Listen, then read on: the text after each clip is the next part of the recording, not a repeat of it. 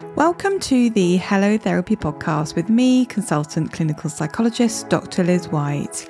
If you want to understand your emotional world better and are curious about therapy, this is the podcast for you. I am taking my 20 years experience in mental health to bring you evidence-based psychological knowledge and ideas that you can use to help you navigate life's many challenges. Each week I will focus on a different mental health struggle, as well as answering typical questions I get asked about all things therapy related. My hope is that as you listen, you will start to feel less alone and more empowered to try some of the tips, techniques and strategies that can help you feel better and live the life you always imagined for yourself.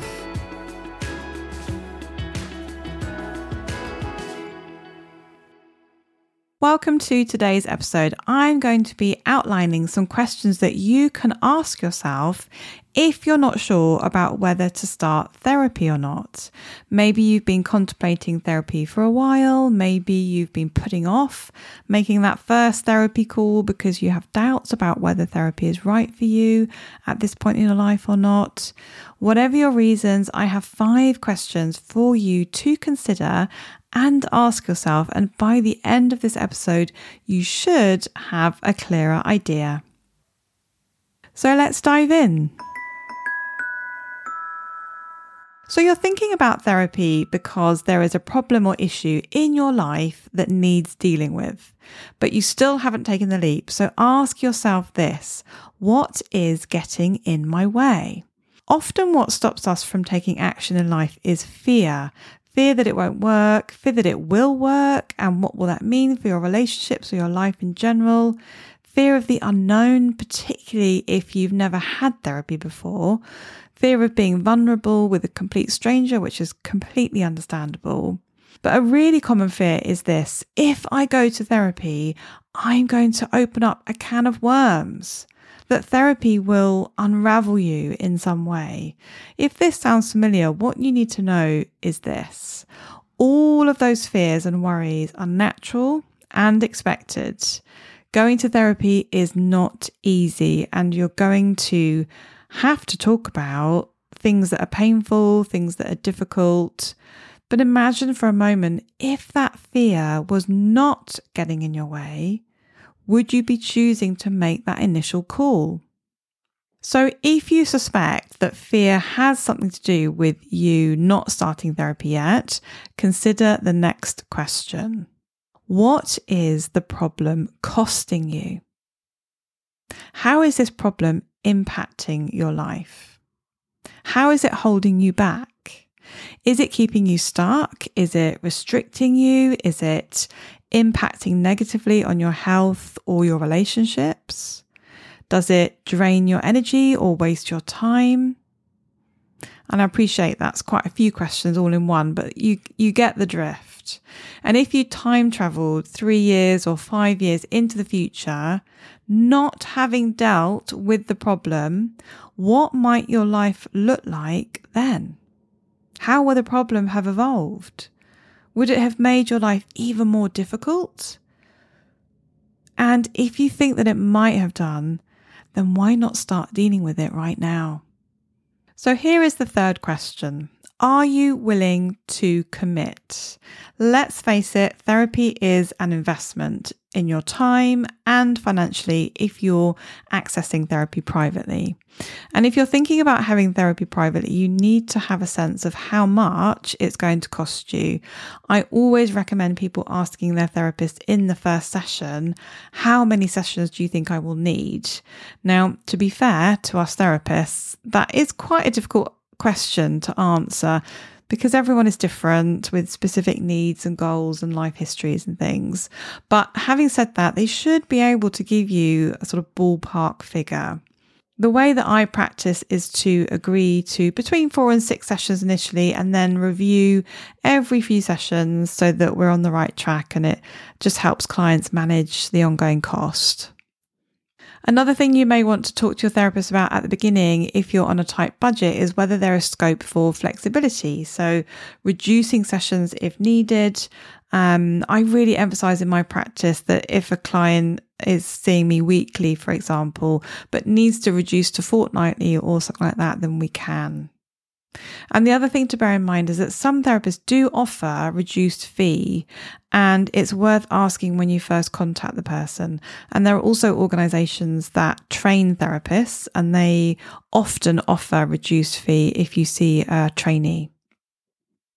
And finally, if affording the sessions is going to be difficult, talk to your therapist, because it might mean that they can slightly adapt how they work with you. So for example, if I have a client that tells me this and I anticipate that we might have less sessions than would be ideal, then I might slightly adapt the work, and perhaps, for example, there's more self-guided reading and exercises that the client can do in between the sessions.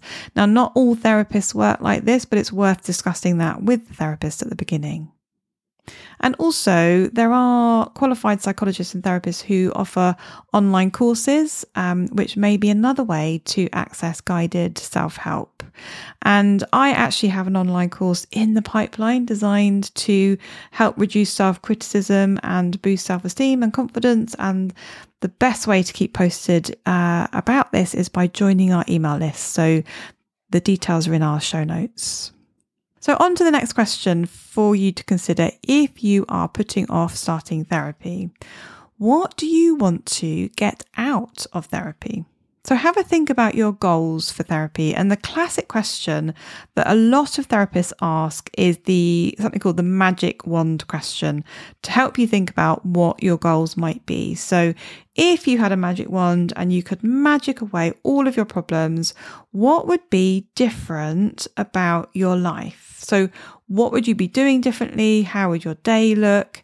How might your relationships with other people be different? How would you approach your work or study, for example? So someone who goes to therapy because they feel depressed might say, well, I would be getting up out of bed early. I'd be having a shower, brushing my teeth. I would go out socially and see my friends. I would do my hobbies again, etc. So that person's goals for therapy might be, I don't know, number 1 would be increased self-care. Number 2 might be to see my friends, or maybe a step sort of before that, if the person hasn't seen their friends for a while, would be contacting their friends initially. And then the therapy would help that person identify the blocks or the barriers to those goals and the sort of psychological internal obstacles, difficult thoughts, difficult feelings, etc. So therapy can be hugely helpful in having accountability for your goals, just knowing that you have to go back each session to talk about something that you tried or did differently as a result of the previous session can be transformative, because little changes each week add up to larger life changes. And now to the final question. So are you willing to make changes at this point in time? Some people go into therapy assuming that the therapist will tell them what to do, give them advice, or has that magic wand again that can sort of magic their problems away. But unfortunately, we don't have a magic wand and we can't give advice. You know, the work of therapy can be hard. It's not just about you talking about things that feel painful or uncomfortable. There is work involved in changing the things that you and your therapist identify are problematic and not serving you in your life.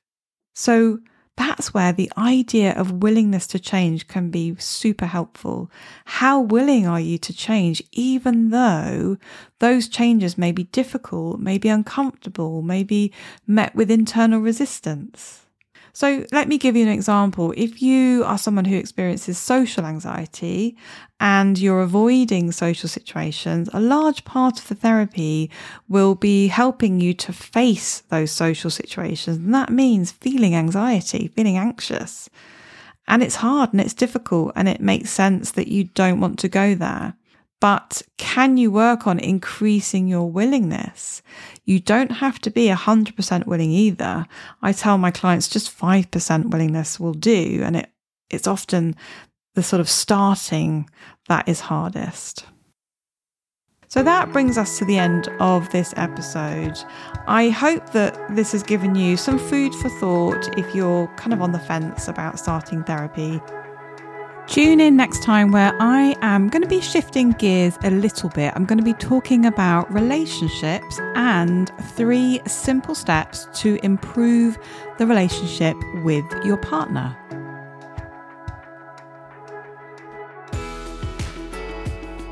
Thank you for listening to this episode of Hello Therapy. If you found it helpful, don't forget to subscribe, follow and review. You can get more well-being and mental health tips by joining our email list and visiting the resources section of our website at harleyclinical.co.uk. The Hello Therapy podcast and the information provided by me, Dr. Liz White, is solely intended for information and educational purposes and does not constitute personalised advice. Please do reach out to your GP or a mental health professional if you need support. Until next time, take care of yourself.